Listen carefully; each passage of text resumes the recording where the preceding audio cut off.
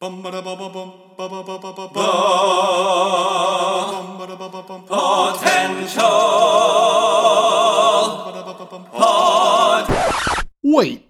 you haven't seen that?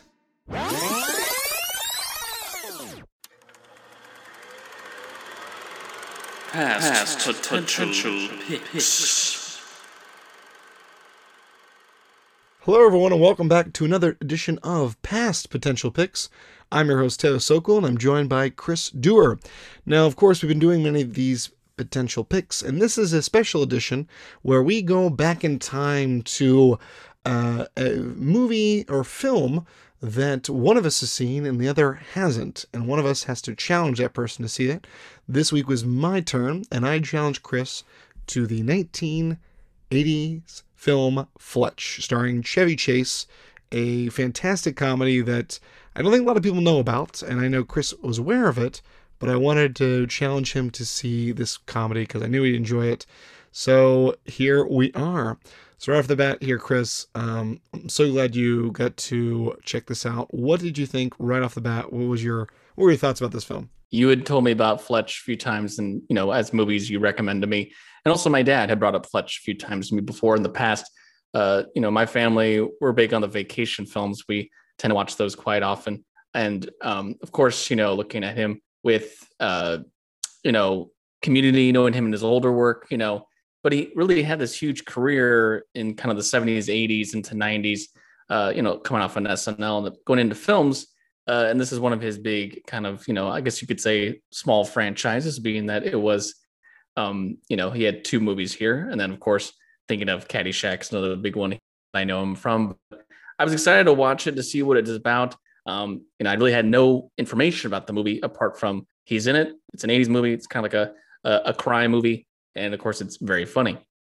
So watching it for the first time after first viewing, I will say something that I think is so great about this movie is it really plays to Chevy's strength, which is that like very dry, sarcastic, quick humor, in that it's not a lot of like slapstick comedy that would come and other things he's done. More of the vacation films, I feel, has a lot more of that. But really, this character is someone that's very like, he kind of is okay with taking a little bit of a risk when it comes to running his mouth. And it's probably almost for his enjoyment. Like the thing is, I think he always, when he's talking to, whether it's someone he's interested in because of a crime or if it's something because of a report or of a potential, love situation, he just runs his mouth and he says these funny, outlandish things, and they're so quick. And, I'm sure I didn't catch all of them in the first viewing. I'd have to go back to really get all the little jokes and stuff. And the other thing too is to think of movies that would come later in the 90s and on with, Mike Myers and Eddie Murphy, playing multiple characters. This is kind of funny because it's him disguised as a bunch of people, but he's still Fletch the entire time. It's like he's putting on a persona to try to get some more information. But of course, the persona he's playing, he's clueless as what that persona's job is or the information he's supposed to know. He's able to get himself into the door multiple times. Yeah. But then we see these comedic moments where, like for example, he all of a sudden comes into the hospital and gets himself in as like a doctor, and all of a sudden he finds himself next to this doctor performing this, surgery, and it's very grotesque, and you can just tell. And the way that they film it, you're just watching Fletch's reaction, and he's almost about to like puke and stuff like that. So I thought that was kind of clever. And it, it really is that 80s movie music. I mean, it's like the same theme is like the only music they wrote, and it plays over and over again. And it's funny you say that because the music was by Harold Faltermeyer, and he was very well known from the Beverly Hills Cop films, that synth pop kind of style. That makes sense. Yeah, so that Top Gun, a lot of those. So it is very 80s. And I think just like Beverly Hills Cop, like this, he does play the really good like 80s detective, because it is kind of a detective. He's a reporter, but it is a really good detective story. Like, notwithstanding with the comedy, the story is an interesting plot. Like you're wondering, like, what's going on, because the very beginning of this, spoiler warning, it's been out for several years, 35 Yeah. years, but it has become a cult following. But the basic plot of him is this reporter kind of bringing down this drug bust he's trying to report on. He gets proposed by this guy, like, I want you to kill me, because I'm gonna die, and he's like, and I'll pay you $50,000. It's like, because he's a reporter, he's like, this sounds too good to be true. So he's trying to solve two things in one. But you're right, it is really funny, that just the feel, and it's interesting that even though it's 35-year-old film, it's aged fairly well, and like some of the stuff, I would say, like it's not slapstick, but it's very clever humor.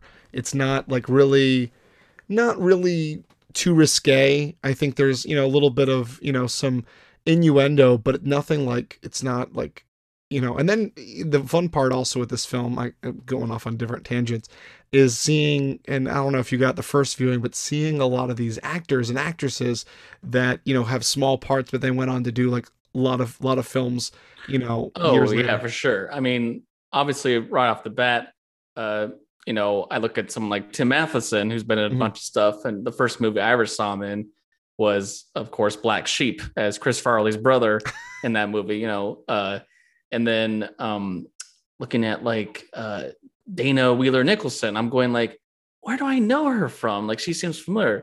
Tombstone, she was one of the wives in Tombstone, and there was, yeah, a couple of smaller characters. I mean, you have, even though he's recognizable to me, maybe in the time that people didn't really recognize him, but like, George Wendt is one of like the druggy guys on the street. And Yeah. then even one of the guys, very small bit part, was one of the cops, was the guy who's the dad on Fresh Prince, Yep. Uncle Phil. Uncle Phil. And at first I was like, who is that? Because he Yeah. did look younger. I mean, we're not talking a huge time difference from No. when Fresh Prince would start, but he definitely looked different than the stern father in Fresh Prince, and he was just a small cop part.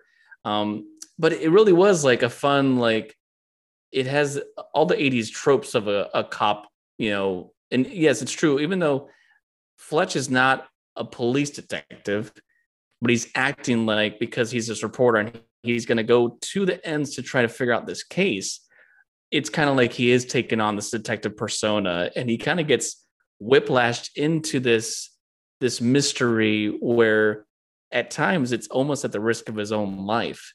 But again, the way he talks and the way that he's always smart thinking and kind of almost one step ahead of everybody, it makes for a lot of funny comedy moments when he does kind of catch, whether it's a bad person or someone that's working for the bad person, catching them almost in an off guard moment.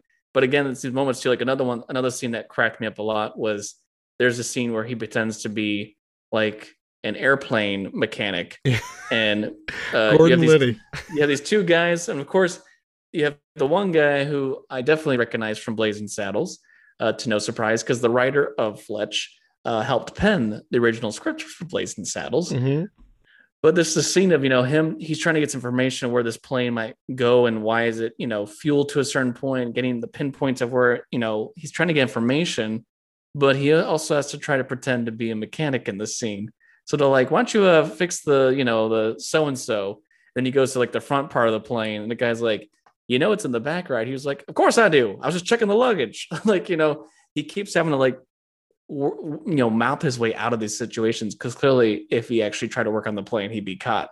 And it was Yeah. kind of funny that this kind of kept happening. And so these funny personas and these funny things where he would put on these, various costumes and wigs and things. And I feel like a lot of the movies in that time, there was probably more of the serious movies that, people, when they go undercover as a cop, but having Chevy do it in a very fun way, including like the very ending cracked me up when he was kind of like, he looked like Moses, I guess you could Yeah, it was say. like Moses on skates, and he's Moses like on this skates, bum. Yeah. you know.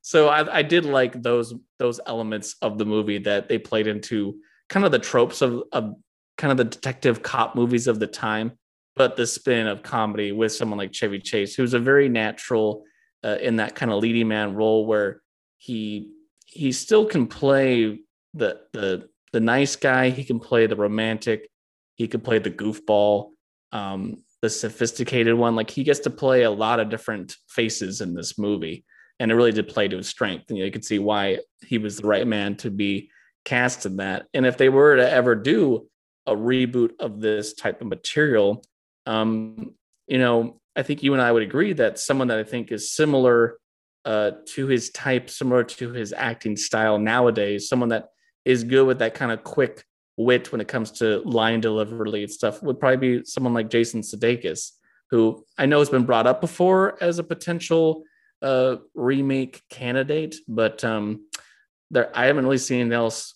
pop up in terms of, big news for this to go forward. Now, have you seen Fletch Lives? Is that the second one called Fletch Lives? Yeah, no, I have not seen it. And I got into this film because of my dad, and he had said it's not really as good. And I think, it's not, I would like to check it out just because of the hijinks of him doing the different characters and things like that.